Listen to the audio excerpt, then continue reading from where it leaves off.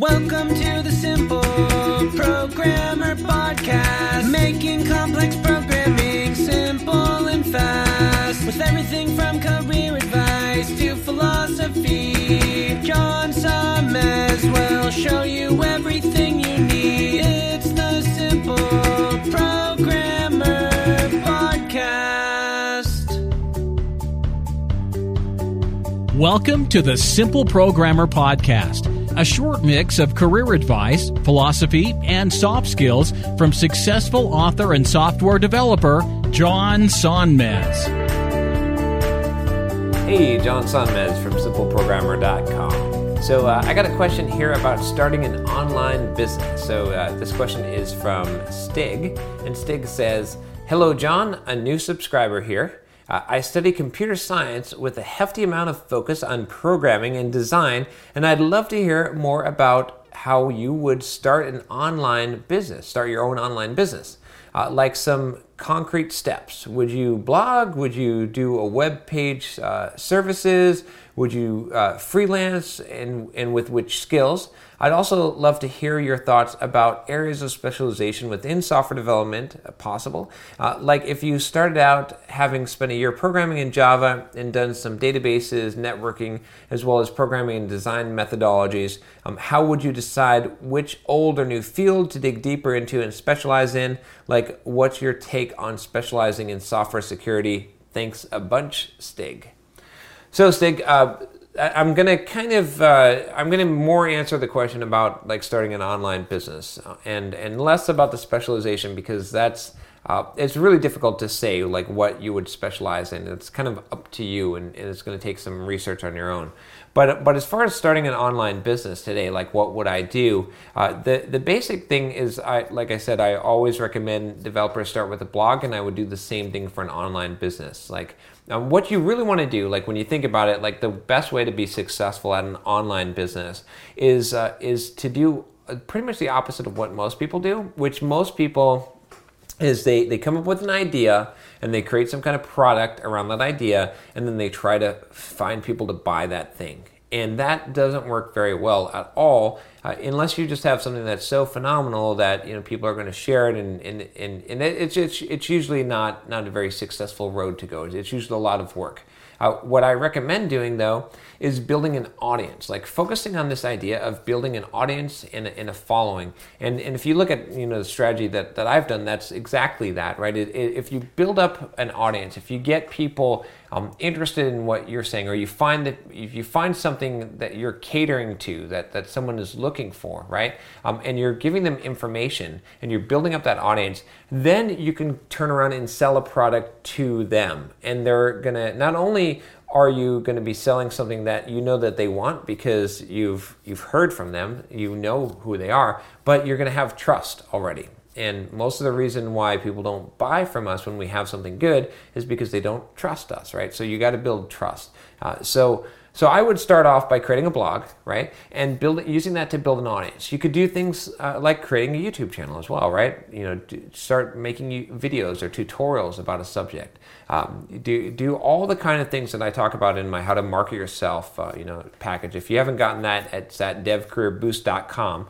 You might want to check that out. But do all those same kind of things in order to build an audience, to build a name for yourself. And when you do that, what's going to happen is that that's going to give you plenty of ideas. First of all, you're going to hear from a lot of people about what their pains are and what kind of ways that you can solve that pain. And a good business solves a problem for people, right? That's the key thing. That's why businesses exist. It's not to make money or so that you can, have your dream job. It's so that you can solve someone's problem. And so if you do that, if you focus on that, that's where it's really going to come into play. And this kind of goes into that whole specialization thing that you brought up as well, which is when you do this, pick a very specific niche. Pick something very, very specific. Focus on a group of people. Figure out who you want to talk to, who your audience is, and reach out to those people. What are their problems? And how can you solve those problems? I'll give you an example kind of outside the software development world, and you can apply it. A lot of people want to be photographers, right? And so what do? Is they go and they pound the pavement trying to find jobs, But if I were going to start a business online with doing photography, I would start by writing articles about things that people who are looking for a photographer would want. Not about photography itself. I wouldn't talk about lighting, and I wouldn't talk about cameras and all this. I would talk about how to hire a good photographer, what kind of things to look for. I would talk about how to shoot, how to pick the perfect scene, like backdrop, to do your family photos, like what locations that you want to choose and what time of day. I would talk about all kinds of things related to someone who's looking to buy the services of a photographer, that things that they'd be interested in, and that's the approach that I would take. So the same thing that you want to do, like if you want to start an online business, is figure out what is your niche and what are the customers who would buy your product or service. What kind of things are they interested in, and that's going to be your audience. You blog about that stuff, you write about that stuff, you talk about that stuff. You take a Simple Programmer, right? I talk about a lot of things for enhancing your career as a software developer. That's my audience, right? Is developers who are interested in improving their lives and improving their careers and developing these soft skills. And by building up that audience, by doing these YouTube videos, by doing things like that, what's happening is I'm creating an audience that is likely to buy a product that I produce. So when I sell something, for example, my How to Market Yourself as a Software Developer package, people are likely to buy that because, one, they trust me, and two, it's exactly that audience that I've built. I've built up a group of people that would want to buy that are interested in that thing. So that's what I would do if I were you. If you want to start an online business, is start off with a blog, start building an audience, and once you have an audience, then you can build a product that is going to be tailored to that audience. And you might give it a few different tries, right? You might have to build different products